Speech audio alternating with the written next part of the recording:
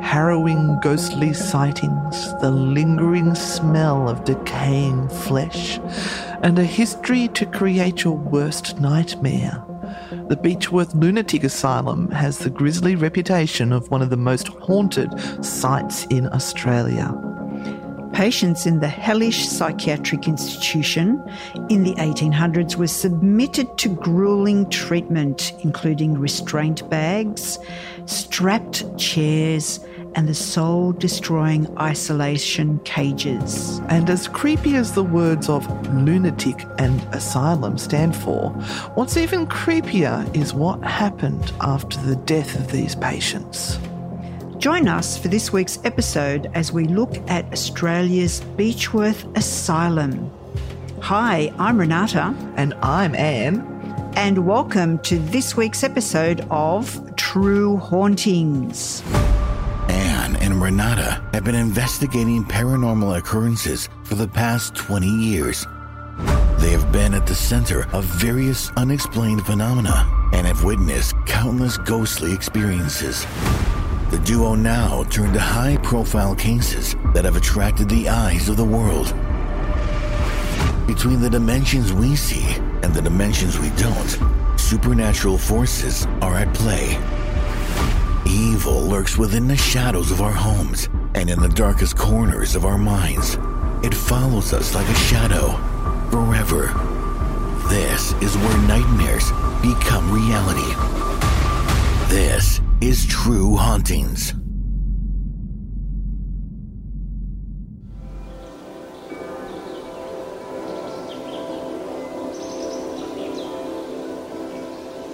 Since my relocation to Kelly Country in Victoria, I have made several excursions to the historical town of Beechworth, seeking out yarns of Ned Kelly.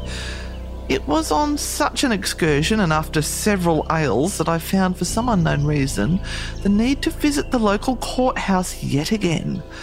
My name is Alan Cratchton, roving reporter for Iron Outlaw. Hoping this would impress him and my entrance fee be waived, I was confronted with a blank look and an outstretched hand waiting for my $5.50. I paid the fee and went inside. I wandered the rooms and cells of the courthouse for a good hour, not because there were items I had missed on my many previous visits, but simply to get my $5.50 worth from that miserable bugger on the front desk. I intended to ignore this bearded fellow upon leaving, but was stopped abruptly in my steps. "Have you seen James Kelly's signature up at the Lunatic Asylum here in Beechworth?" he remarked. "It's at the Mayday's Hill Asylum up at Latrobe. You might be interested in citing the signature of James Kelly that has been written by his hand in the afterlife on a window pane up in the asylum." "Jim Kelly," I replied sharply. "What on earth would Ned's brother be doing up at a bloody asylum? Jim Kelly was as sane as I am." "Not that Jim," he said, shaking his head. "His Uncle James, you know, the bloke that burnt down his sister-in-law's home."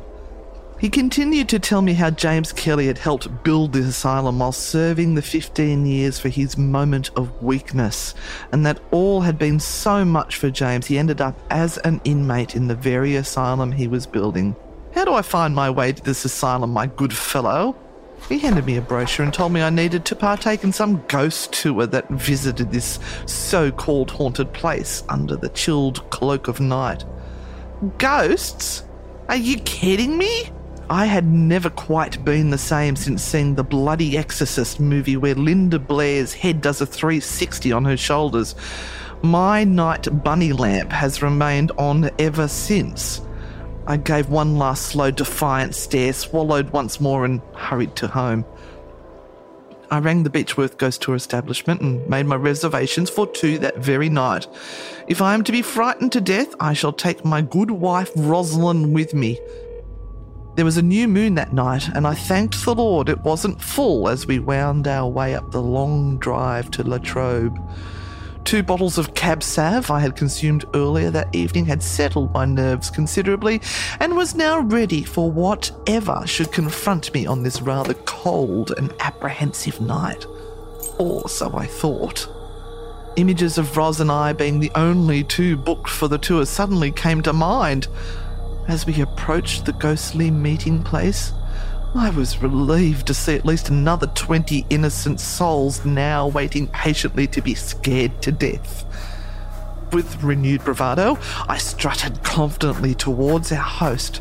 She was a kindly woman, attired in the white matron's uniform with a thick black cloak wrapped around her shoulders to repel the cold night breeze.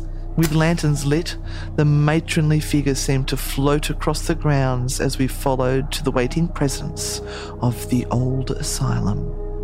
I was starting to think this wasn't such a smart idea as she informed us of the asylum's morbid history before entering, but I also knew that somewhere in this building, James Kelly's ghostly hand had been at work scratching his name to an icy window pane.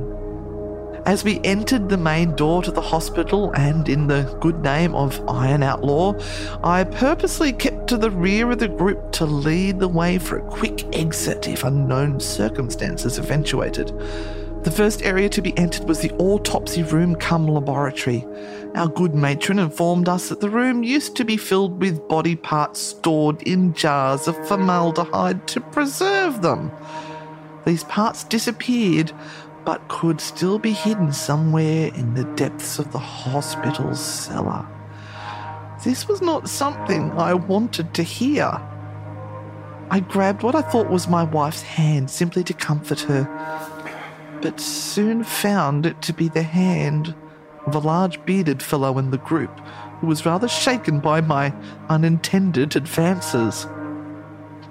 I apologised and continued flashing my camera nervously in all directions as we moved cautiously through the musty hallways. Our host continued to tell us of ghostly apparitions of death, torture, and other horrendous goings-on that took place there. My adrenaline by this time was running at a high when a hand from the darkness grabbed my shoulder. I screamed out like a little girl at the top of my lungs. I had thought of the Linda Blair movie dragging me off into the depths of the asylum, never to be seen again. Ready to pass out, I could just make out the voice of our matronly host telling me all was well and that we had arrived in the room where James Kelly's signature was. The good matron helped me to the window pane and I proceeded to inspect what I had come to this place for.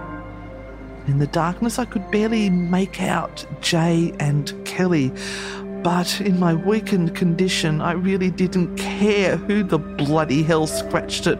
All I wanted was out of there and the security of my bunny lamp. The cab salve had worn off all too soon, and with the effects of the matron's hand on my shoulder still embedded in my brain, my dear wife helped her zombified husband back to the car. I suppose I should have been relieved it was the year 2009 and we were leaving the Mayday Hills Asylum and not 1909 and just entering. In my present condition, I could have quite easily been locked away for the rest of my life.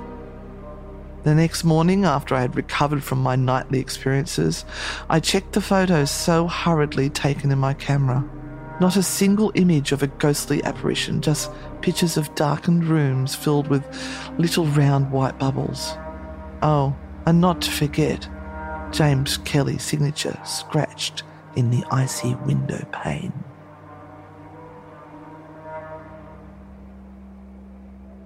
So before I go into the history of Beechworth Asylum, which we have actually visited. I haven't. Very luckily. I haven't been to Beechworth. I've been to Arrowdale. Haven't you? Oh, oops. It must have been with somebody else. Never mind. So you've done Beechworth and Arrowdale? Just never mind. We'll just you cow. We'll just go back. I'm not sorry. Like you anymore. Never mind. I was looking forward to going and doing that. As newbies, both of us, but never mind. Keep going. I just wanted to take a moment to tell everyone what some of the reasons for admission to an asylum in the 1860s, early 1900s would have been. So let me guess, we both would have been admitted several times over. Several times. Once we were in, we wouldn't have been let out at all. Hey, but we would have had a good time in there. So falling off a horse, What? argues with husband, Oh, yeah, definitely would be in there. difficult child, kicked in the head, unmarried mother, barren, Oh. religious excitement, masturbation, Oh. uncontrolled sexual appetite, tuberculosis, overwork, Yeah, we suffer from that. sunstroke, I've had that. quackery, jealousy, Nah. snuff eating, What? snuff eating. Oh, I like this one. Novel reading. Yeah, would be very guilty of that. And wearing red. Oh, that's it. I'm gone for life. Oh, and housework on Sunday. Yeah, and I don't do housework, so. Wanton behaviour. Can't speak English. Oh, really? Desertion by husband. Superstition. Hit by a wagon. There you go. All right, well, without revealing exactly what I'm in for, I'm guilty of 9 of those. Oh, gosh. Isn't that crazy? Isn't that just an awful, awful list of reasons to be put into an asylum? That's insane. It is. It is. But it gives you a little bit of a background to the type of people that would have been in these institutions. There would have been such a mix of different ages and reasons for going in. And you only needed, I think, 2 signatures to get you into the asylum. To be committed. And for many men, that was quite an easy thing to appropriate. And so there were many, many women who were put into these asylums. Just because the men were sick of them? Yeah. Oh, wow. The lack of understanding of mental health in the 1800s just is astounding. But then, who's to think in the 22nd century, when they look back at this century and what we've done, they're going to say the lack of understanding of mental health. I suppose we're learning from century to century on how we can be better. We are. So the site of Beechworth Asylum was reserved back in 1864, following the decision a year earlier to erect 2 large new asylums in country Victoria. So, yes, one at Ararat, which we have been to, and the other at Beechworth.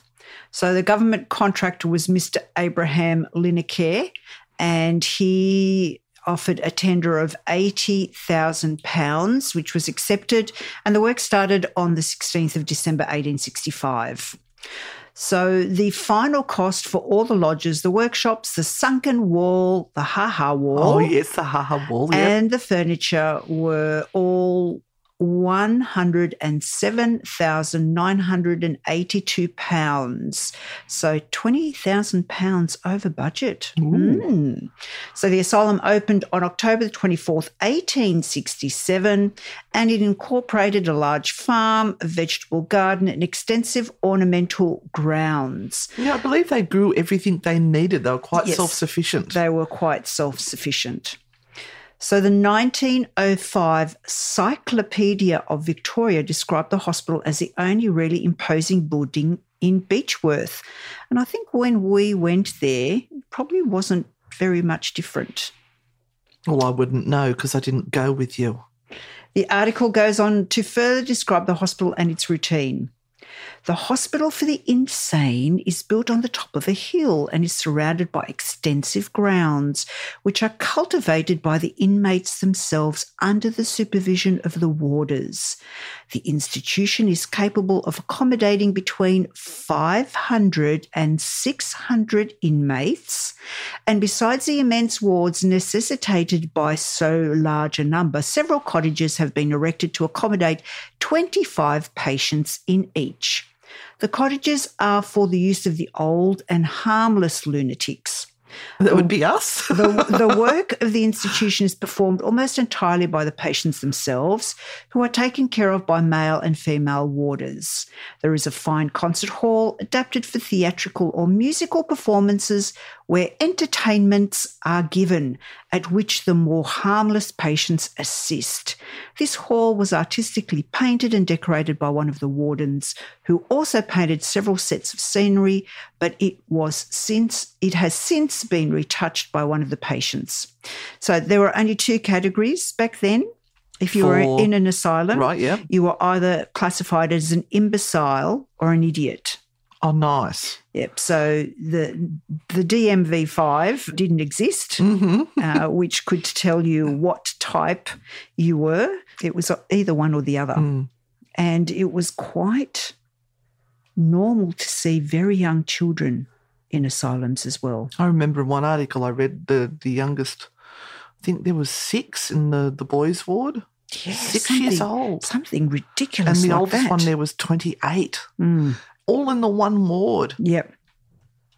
So this asylum actually had a men's ward called the Bull Pit, and I'll talk about that in a minute. Yes, I've got some stories on that. So the complex continued to function as a psychiatric hospital until the late 20th century. And in 1938, the Wangaratta Ladies Auxiliary formed. Oh, I bet they make nice scones. Oh, I bet they do. I bet they've got a cookbook out. And the community members took an active role contributing to patients' comforts and interests, which was nice. And look, we just have to make a little quick mention here. We've got our information today from the Palace of Broken Dreams, which is a brief history of Beechworth Asylum. And you can actually buy that from the Beechworth Asylum's website. Yes, thank you, Beechworth Asylum, for providing this beautiful book on the history. Yep, I purchased the 2 books, all legit. So by the 1960s, a nurse training school was established at the hospital. In 1962, the mental retardation and mental hospital sections were officially separated.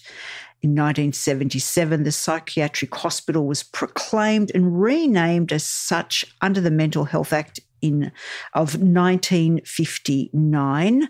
In 1992, all intellectual disability clients had been removed from the hospital and placed in other forms of accommodation.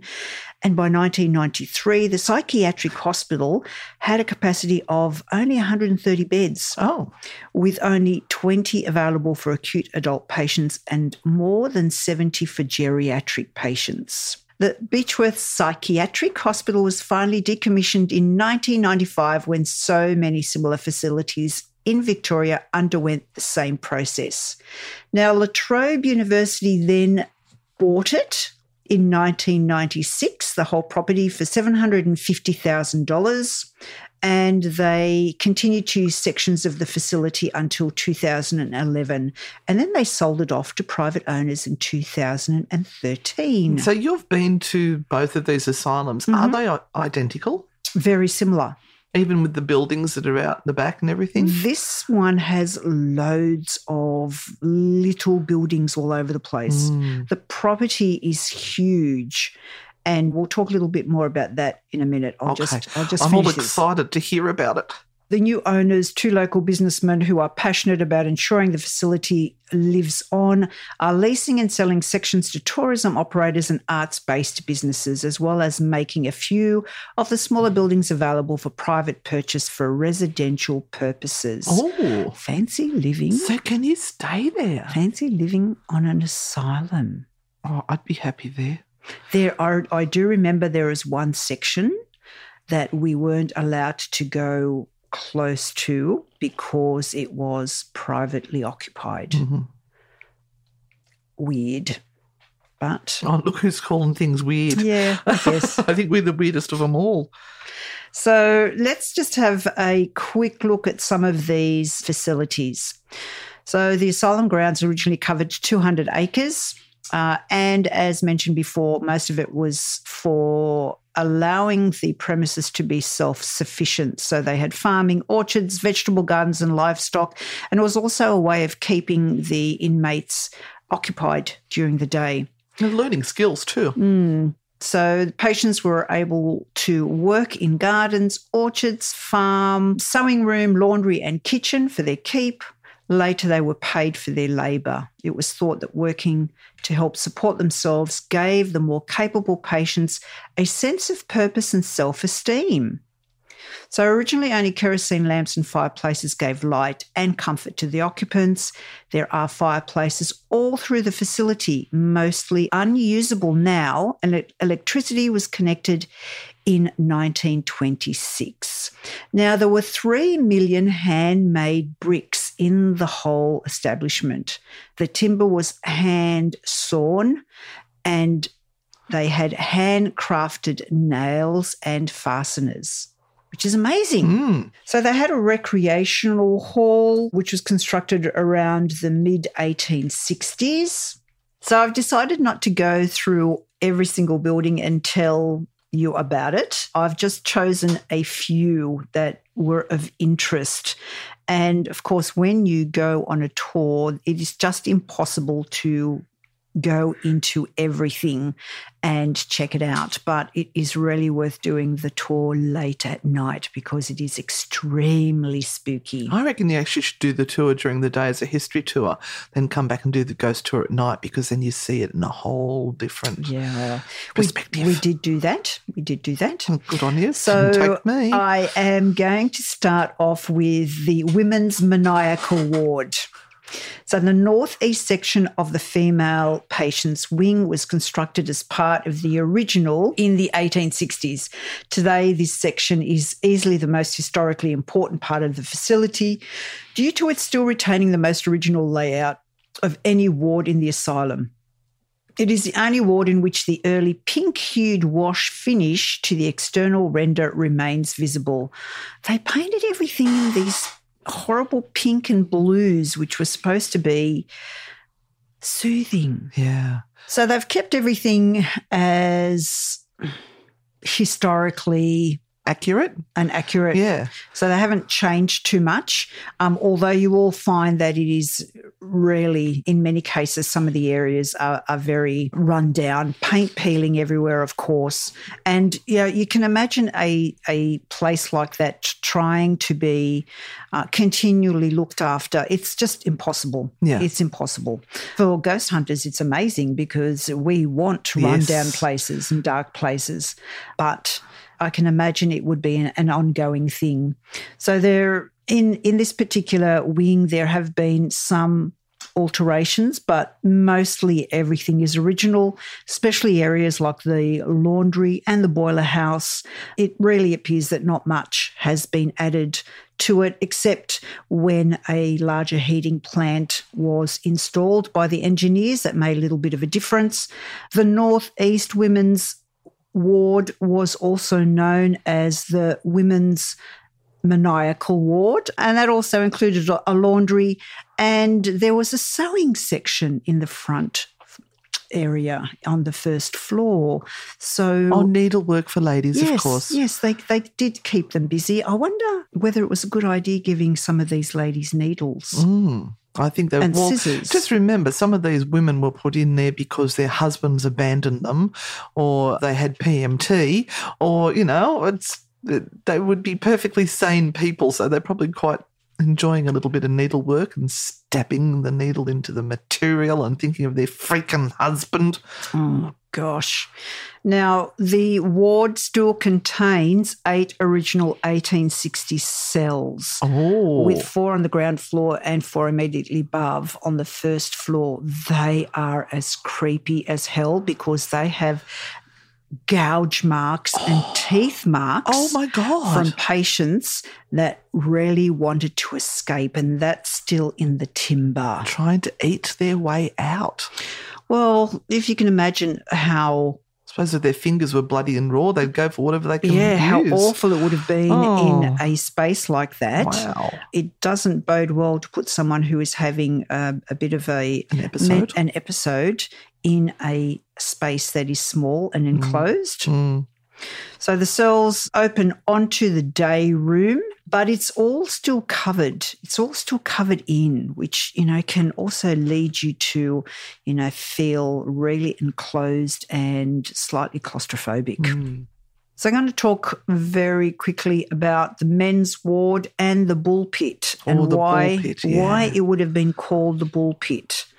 So the bull pit is said to have been exclusively used for younger men who were in their early teens and in their 20s. Oh, what a good idea to put all this testosterone-laden males into one area. Exactly. So the name bull pit is supposed to come from the effect that it would have had on all of those young testosterone-fueled young men, all in the same proximity, and like really in a pen. Yeah. So it was fighting for power and control in a small space. It'd be just like being in prison. Mm-hmm. So you had them fighting each other. There were often stories told from staff of how difficult it would have been to control these men. And I could imagine if a fight broke out, it would be on for young and old. Oh, yeah. I'm thinking Lord of the Flies sort of situation. Yep. Now, they had one particular way that this particular book says that they tried to control them as a group, and that was to actually provide them with clothing that was too big for them. So they had to continually hold their pants up. Oh, isn't that clever? And to also... dreadful, but it's clever. Yeah, and to also put laxatives in their food. Oh, no. So it meant that they were continually trying to keep their pants up and go to the toilet. That is awful. It's just dreadful. Yep. So what in they were too busy. All right, let's look at it. But back in the 1800s, they're trying to do the best they have with the knowledge they have. But that's horrific. And some of them would not, if they were mentally incapacitated, wouldn't be able to actually get themselves to the toilet quick enough. Mm-hmm. So you kind of wonder whether it would have been more work or less work. But stinky work. I know the ladies in the laundry wouldn't have been happy. No. So the place also had a pharmacy. It had a tailor shop. It had a toy shop, so they made toys, wooden toys that they could sell and make some money back. They had a kiosk. They had a catering centre. They had airing yards. They had a courtyard with a lovely fountain for the females. And they had gardens. And one of the things I remember is that they only had a partial wall left. So the whole place was originally surrounded by this big exterior wall that went all the way around, and they called it the Ha-Ha Wall. The Ha-Ha Wall? The Ha-Ha Wall. They had that one at Arrowdale too. So, of course, at Arrowdale it would have been the same thing. From the outside, it doesn't look very tall, and you think, well, that's not going to stop them and hold them in. But on the inside, it had a ditch right next to the wall, so that if you went down to try and climb up, you were a lot lower down than you thought you were going to be, and it was virtually impossible to get out. So they kind of think, well, the name might have come from half up and half down. I don't think so. Or the laughing that came from people viewing the wall and knowing that there was never going to be an ability to escape. There trying to escape, and they're going, ha-ha. So the wall was eventually demolished in 1955, but like I said, there is a small portion of the wall left that can be seen. So there are also a number of different lodges around that held either female patients or male patients, and some other extra buildings that would have also been external clinics. Now, there's also a morgue and a chapel. The Chapel of the Resurrection, which was constructed in 1868 as the dead house or mortuary for the hospital. So hang on, it's a chapel and a morgue? Yes. Well, easy to have the two together, yeah. Okay. So the original building didn't have any windows, but it kind of looked like it had windows. So it looked like it had external windows, but it really didn't. And the floor in both rooms sort of sloped inwards from each wall, so that there would be a drainage pit in the centre of the floors. And is this for the boys with the pants that keep falling down with the laxatives? Or is it for the bodies that were... I don't know. It just, I think it was originally used as a mortuary, and then they converted it to a chapel later on. So I don't think it had the same use at the same time. It could be really awkward. They had a nurses' hostel, they had a pavilion, and of course, Beechworth Asylum was really well known throughout the area for the beautiful gardens. And you would have the asylum opened on a weekend. And so the locals would actually come in and stroll through the gardens and have picnics in amongst the inmates. It was just the thing to do. What a bizarre thing to do. Often asylums used the best area in a township or the largest area in the township. I know here in Newcastle it was the same thing, where it was right up on the hill in a extremely great area. Yeah. The views over the ocean. And so they would also open up the asylum there on the weekends. You sound like you were there once, Renata. Running tours, of course. I meant running tours. And they would have bands playing and games happening on the lawns. And no doubt they would present their best patients out in the public. Of course. Oh, of course. And everyone would walk away going, isn't this a beautiful place? Oh, yes. I might come here for a little rest. Yes, what a lovely place. Wait till they get to my stories. I'll be going, no. So I just want to finish off with this little bit of an information about what appeared in the Ovens and Murray Advertiser in 1903 about the Beechworth Asylum. For those who would be thinking about what it might be like in there. And it says, a first-class modern lunatic asylum serves quite a variety of purposes. In the popular mind, it is merely a place for isolation and safety of the dangerous. It is this, but it is also a great hygienic hospital for the restoration of the insane to physical and mental health. It is a house of moral and physical education, a school of elementary, artistic, scientific, literary, and even religious training. Now, I don't know how many people actually left asylums in those days and whether any of them would have left with any of these capabilities that this article is saying. I think they took them to the nicest parts of the asylum to have a look at. It ends saying, in the building of an asylum for the insane, two supreme objects are kept steadily in view. The first of these is to make the place as little like a prison as possible, and to carefully eliminate everything in its appearance suggestive of compulsory confinement, compatible with the safety of the inmates. And the second is to secure the best possible sanitary conditions. Now, we are talking about the 1900s. And as we just mentioned, some of the men were given lots of laxatives to keep them on the run. So to speak. I'm not sure how sanitary these conditions were, but this particular article says that everything from the floor to the ceiling was kept scrupulously clean, even to the very air itself. So now, there you go. As ghost hunters, though, we are drawn to these places, aren't we? We are. I know in America I'm dying to get to Waverly Hills and all those sorts of places, and people quite often will say, is it appropriate that we go to places where people have suffered? The way the history is reading there, it doesn't sound too horrific, does it? Apart from laxatives and pants that are falling down. But they wouldn't tell you no, they won't. What actually went on. But what's your thoughts on allowing ghost investigators into locations like this? We can talk about the morality of doing things like this for a really long time, and there will always be pros and cons. The issue is here that we have a huge site with buildings that are historically significant.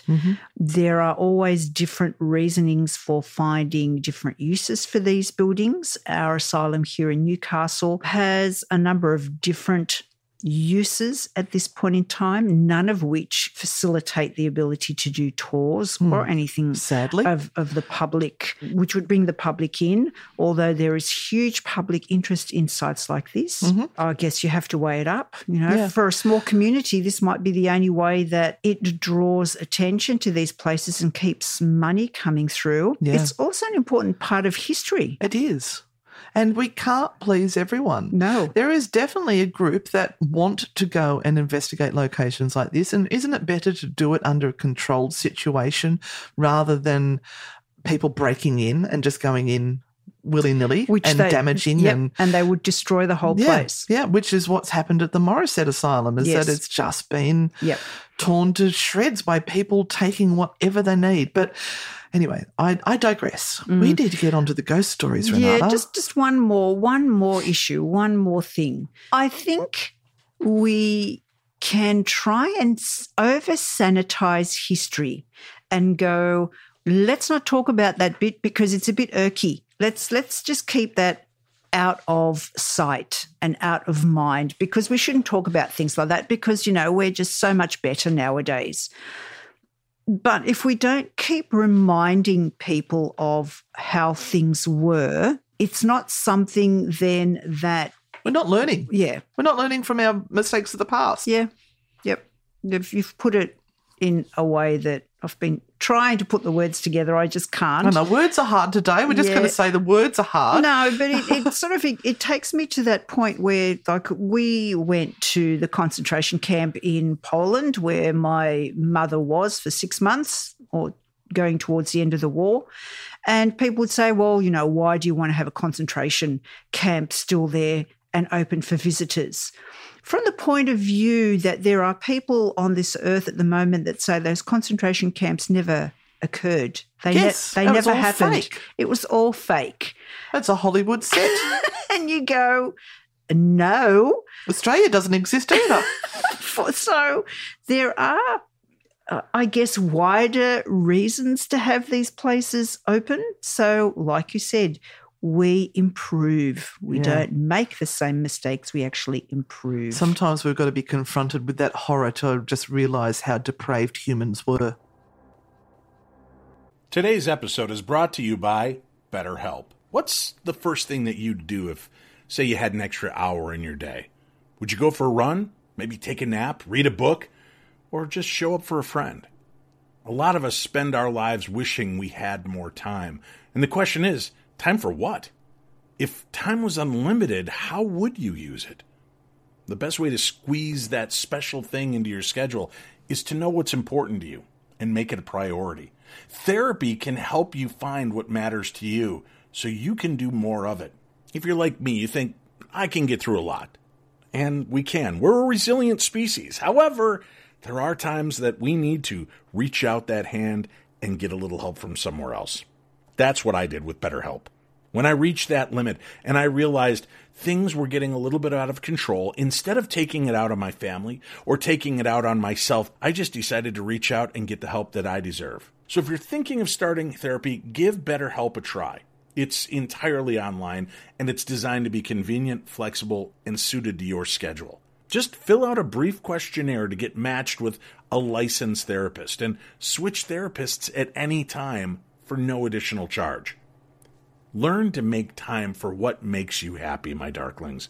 Get BetterHelp. Visit BetterHelp.com/P60. Do that today. You're going to get 10% off your first month. That's BetterHelp, HELP.com/P60. It's time to take control of your life. Dave's here rooting you on, and if I can do this, you can do this. Let's do this together. BetterHelp.com/P60. There's a link for it on today's program guide. So I have two stories here that are the transcripts of two people that were put into the asylum. And I find it very interesting. So there's Daniel Dooley, 59, 23rd of August, 1892. Now, guys, there are some things that are said in here. Please remember I am reading the transcript, so please don't yell at me when we come to this particular part. Renata hasn't read this yet, so I'll be interested to see her reaction. I was brought by a policeman because I was silly and I was in the habit of saying my prayers. I stayed a night out looking for a quartz reef. I valued it at £100. I've been at Denali on an unemployment pass. I brought a tent. I saw a lot of larrikins there and they burned my tent. When I came back, I could not find the place. I met 5 men dressed like navvies, which are Irish workers. I spoke to them and they did not answer. I met more and I spoke and they said they were ghosts. I wanted to go into a house but they said it was haunted. I then saw the devil like a steam engine. I saw the Blessed Virgin Mary and I spoke to her and shook her hand. She took up a tree to make shelter for me and sent Jesus Christ to obtain another for me. She lifted up the tree as easy as I can, this chair, and there was music and ejaculations of the Hail Mary. I asked for money, and she had a bird in her hand and placed it on a perch. And one of the men had a purse with him, but that money I've not got yet. I told a priest, and he told me to be off. Astounding. Just don't even know where to start with some of that. And I think I might just leave it alone because I think I could get myself into a lot of trouble. You could. And here's another one. But I like that there's the mention of the devil in there because that's going to come in a little bit later on. Mm-hmm. And, like he's brought in all the heavenly bodies here. Mm-hmm, he's brought in Mary and Jesus and everyone. And then there's ghosts and haunted houses. Yes, and there's the devil. Yeah. We've covered the lot. Yep. Now we go on to Timothy Shannon, who is 35, 20th of May, 1892. My name is Tim Shannon. I was born in County Clare. I have friends out here too in Melbourne. Pat Shannon lives in Dryden Street, South Melbourne. And the other is Tom Shannon, a caster in Carlton. I forget the name of the street. I suppose it's 3 or 4 years since I went there. You are Dr. O'Brien. At least I've heard them call you so. I got frightened of the people outside going to kill me.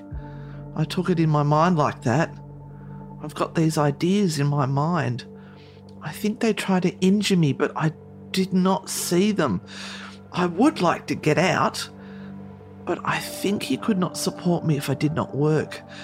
I used to take 4 or 5 pints of beer. I don't sleep at night. I'm frightened at somebody coming to kill me.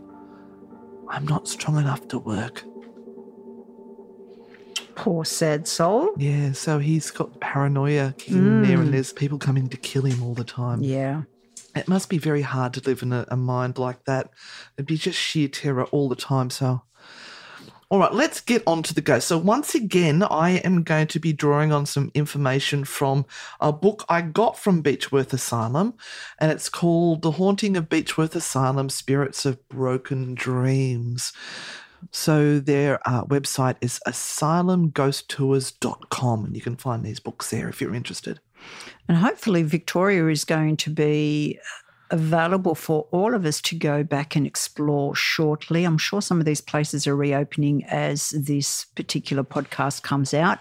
So if you are in the area, certainly the Asylum Ghost Tours of Beechworth and Arrowdale are amazing spots to go and investigate. So if you are a paranormal investigator or a ghost hunter, make sure you visit and take the ghost tours that are available. So I'm going to start off by telling you about the most important ghost on the site as far as I'm concerned.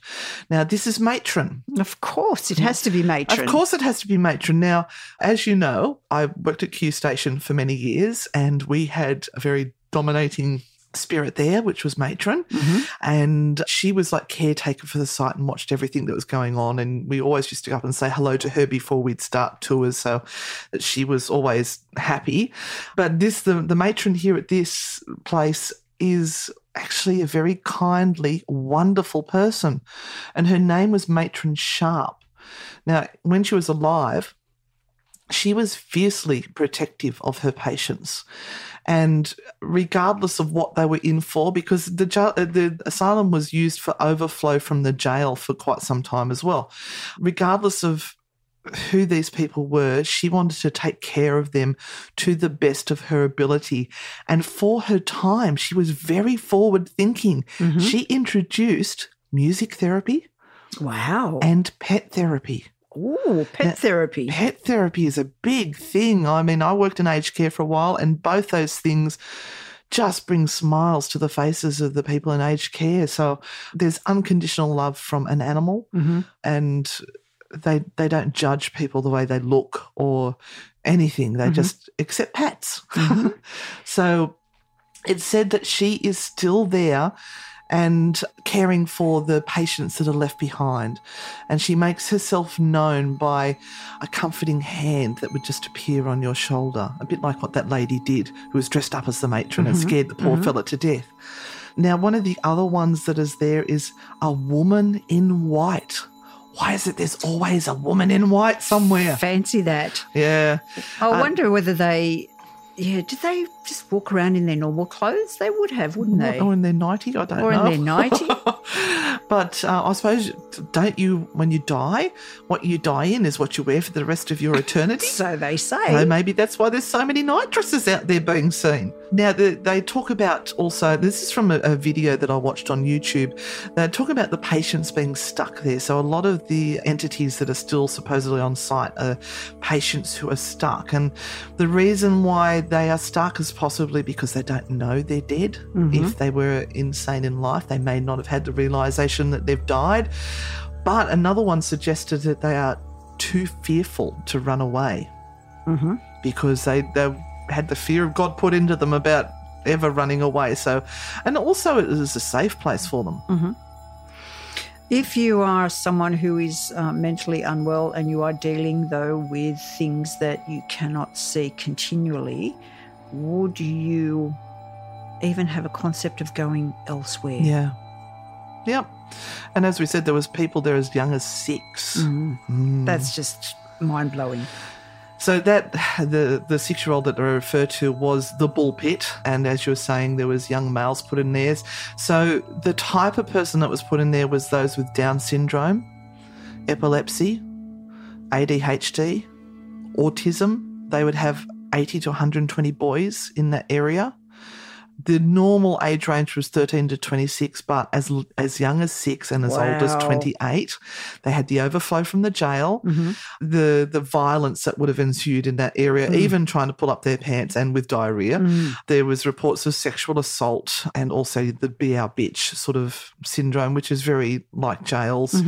And that's what it was like. It was like a prison. So the activity that they generally get in that particular area, audible voices, so they can actually hear disembodied voices. Wow. So I'm wondering whether they're actually listening in on conversations that are being had. There's also taps, like they can do we do it at the jail sometimes. We'll say, can you make this noise? Tap, tap. And they'll get responses like that. There's also footsteps that are quite, because I imagine there would have been a lot of pacing that was going on. So a lot of that footstep noise, I'd love to take our bionic ears up there and have a listen. Now, another area where there is actually 2 well-known entities is the kitchen area. And looking at the video, it was built in the 1980s, I think, so it looked like a fairly reasonably new area, but there are 2 entities there that are supposed to reside, and it's Carlisle and Benjamin. Now, they didn't mention much about Carlisle, but they did talk about Benjamin. Now, he's only supposed to be 8 years old, and he's known to scratch people. He also does the taps and knocks, and he's been seen doing the backward arched over run that we saw on The Exorcist the other day. Yes. So can you imagine seeing that? And another interesting area is Grevillea, which was the male infirmary. So that's where they had the mental disability patients and also infectious diseases. They also did the electric shocks in there and lobotomies. In that particular place, they get a lot of emotional feeling. So people will pick up on things like anger. There's also a cellar. A cellar. I do like a cellar. And there's a whole story there from this Luke Clifford, I think his name was, on this particular video, and he felt his arm grabbed And he felt like he got pinned to the wall and they had to actually get him out. And as they were getting him out, he was pushed on the stairs as well. And then they've got photos of the scratches. And you can see that this boy could not physically have given himself the scratches that were seen in this video. And he was there with his mum and sister, so it wasn't like they were there with a pack of teenagers that would have been trying to scare each other. And remember in our opening story, we were talking about Ned Kelly's uncle, was it? Yes. Yes. Well, apparently that ghost is known to be there as well. So he spent 15 years there after burning down his sister-in-law's house. Yeah. She must have been a bitch. He didn't die there, but he did leave madder than when he was admitted. And apparently he's now returned to his old bedroom. And there are people who have witnessed things there, so they've witnessed him banging on the walls, pacing up and down his room like a madman, throwing objects across the walls, and sometimes you might even hear deep, eerie laughter. Spooky. Now, another really haunted place in the complex is where the young and the old patients would go for fun time. Oh, goodness. So this was the recreation hall, and they had decks of cards and rocking chairs and at least 2 ghosts that haunt this fun house, one of which is a young girl, but she isn't seen smiling and laughing. Instead, she is seen scratching with her short nails at the concrete walls and wailing in distress. The poor thing. The other ghost there is an old man who doesn't appear to be having much fun either. He's simply seen standing at the window staring enviously at the people roaming free below him. Now, there was another story about a wandering man that is seen, and that was by Jeff, who is from the asylum, not from the asylum, but he works at the asylum, I should say. Yep. One of the tour guides? One of the tour guides. So when I was sort of researching this, I was wondering if maybe this was the same one that Jeff may have been seeing. So Jeff saw this particular person around the toy shop, and he saw what appeared to be a tall gentleman wearing a full black suit, a waistcoat and a top hat. So he saw the person underneath the tree, and then they vanished a few seconds later. Then Jeff saw the same figure again when he was checking that everything was locked up in the women's ward, because, of course, you've got to go back and check everything's locked when you've done a tour. And he appeared to give Jeff a short little bit of a nod, tip of the hat. It's almost like saying, "You're doing a good job, mate." But there was another guide that saw the same gentleman, because if one person is seeing the same thing over and over, you think, are they really seeing it, or is it their imagination? But somebody else on the same night saw the same thing, and this guide had just gone out for a cigarette, and then Jeff heard them screaming, "I know, they shouldn't be having a cigarette, naughty, naughty." And they explained to Jeff that they'd saw this man, and they explained it to him what they'd seen. And it was the exact same figure that Jeff had seen without having to tell them. So that was good comparison. I like that when that sort of thing happens. I just think it's freaky that you're there on your own. I hope these tour guides are there with somebody else, because that's a big place. It is. They'd have a smokeout area close to where their relaxation area would be, I imagine. And Jeff actually talks about another good experience that he had in the women's maniacal ward. He was going to lock the doors and things down there. And as he went to open the door, and the way you to lock the doors, you opened a bit and then pulled it shut. So as he went to actually do that movement, he saw a hand beckoning with a single finger to come inside. Oh, my gosh. He slammed the door, in his words, and ran screaming back to the foyer. I don't blame you, Jeff. I think I would have been hot on your heels with that one. That's like straight out of a horror movie. And there was another thing where they were setting up a display in one of the areas, and he left a trolley at the bottom of the stairs and took what he needed to take up the stairs. When he was upstairs, he heard the squeaking of the trolley. Now, we've had that happen at Q Station. I recorded it. It sounded like a trolley being wheeled around. And when he got back downstairs, the trolley had been turned around a full 180 degrees to face in the opposite direction. Oh, wow.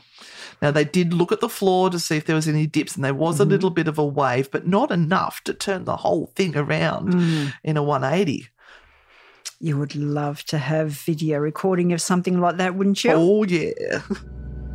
There's another entity in the kitchen. So, I'm pulling all this from various stories from all over the place, and this one was from Scary Stories, I think it was. And this entity is known as Tommy Kennedy. Now, Tommy was a patient there and was offered the opportunity to work in the kitchen with some other patients, which turned out to be very bad for both of them. Putting two crazy men in a room full of knives apparently was not the best idea. So poor old Tommy was murdered along with his co-worker and inmate, and people have the pleasure of meeting Tommy's spirit, but they don't always see him, but rather they feel him. Right. He is known to tug at people's clothing and arms as they pass through, and some even get a poke in the ribs.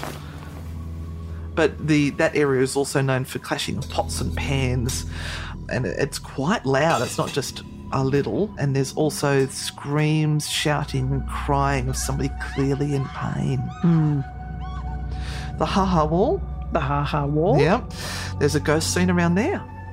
Apparently there is a body of a ghost seen laying on the ground from a high window, and this poor woman was pushed to death after a patient wanted her cigarettes. I remember that story being told during a ghost tour. And there's lots of imaginary friends. There was one story I read, it was on TripAdvisor, and there was a mother that took her son in there. And during the tour, they claimed they could hear children laughing and playing, but the grounds were deserted. Her son, who had come along for the adventure, was caught talking to himself. When she asked whom he was speaking to, he replied that it was the little boy he'd met named James, who said he lived at the asylum. But of course, Mother couldn't see anybody. Yeah, try and talk about that to your child. Yeah. Now, the one I'm going to finish up with, so we've started off with the beautiful energy of the matron who looks after everything. Yeah? Yes. Yeah. Now I'm going to go dark and evil. We're going to go and meet the devil. Is she the only really nice spirit that they talk about at this place? That I have found. Because it seems to be that all the other ones have issues and are in pain. There is Arthur the gardener. Oh, Arthur the gardener. Arthur the gardener. He used to tend to the gardens, very dutiful gardener. He was never seen without his green jacket, and when he died, the nurses found out why. Because sewn into his jacket was 140 pounds, which was the equivalent of about 4 years' wages. Wow. So he's still roaming the grounds looking for his money, I'd say. Oh, no. Well, at least the nurses found it, and hopefully they put it to good use. So let me get back to the devil. Did he come playing cards? Oh, we did have cards up in the rec room. All right. Where do I start? Because I've got two here. Let's go over here. There are reports and claims that the devil has been seen in Beechworth. They say that from within the shadows of the dark corners, glowing red eyes seem to be looking back at them. Creepier still, they claim that they feel as if something dark and heavy is following them around and didn't leave them until after they left the building. Some say they actually feel as if the dark energy is trying to take over their body and make them physically sick with stomach pains, major stomach cramps, and a sudden shooting pain through the head and dizziness. The stench of rotten flesh follows. A smell that not everybody smells. Down in the basement of the hospital is where the doctors and their unknown voluntary assistants would store bodies in body bags, ready for them to experiment on. It's believed that some of these bodies were down there for months before being laid to rest, and others were offered for demonic rituals and black magic in a way of thank you for their assistance. Devil worshipping and even human sacrificing was apparently held down in that basement. That's creepy. I tried researching sort of devil worshipping and everything in that town, and I could find nothing. Yep. To me, that sounds like a really good story. Yeah. And there's always the story of the patients being experimented on. Mm-hmm. But if nobody was claiming the bodies, then I suppose it is a way for the doctors to study and to learn. It's not always ethical, but I'm sure they were probably doing it. Mm. So, Yes, Renata. especially when doing lobotomies, I mean, it's not something that you can actually practice on a human being while they're still alive. But they did. They did, I know. They did. Anyway, so Beechworth, what do you reckon? Oh, that'd be as haunted as all hell. But do you think it's intelligent or residual? I think a lot of it is residual. Maybe there could be some intelligent hauntings, maybe the matron, who is there looking after everyone. And we've had that experience where we seem to have one entity that seems to be in charge of everyone else and either gives them permission to interact or not. But I think those walls, if they could speak, they would tell so many stories. And sometimes, just sometimes, they do speak. They do. And that's when people can actually eavesdrop on the daily life of what it would be like to be bound in an asylum. Yeah. So that brings us to the end of our episode. I hope you've enjoyed Beechworth. I can't wait to finally get there, even though someone didn't take me. No bad feelings. Now, everyone, please, we want you all to make sure you've subscribed to this podcast and also our YouTube channel, because we have got so many new things that are going to be coming up on there. So Anne and Renata, subscribe and make sure you hit that bell to get your notifications as well. Keep following us on Anne and Renata Frightfully Good on Facebook, Anne and Renata on Instagram and TikTok. And just keep following what we're up to, because there's some pretty crazy things that are happening to these two old gals. Awesome things coming soon. Yep.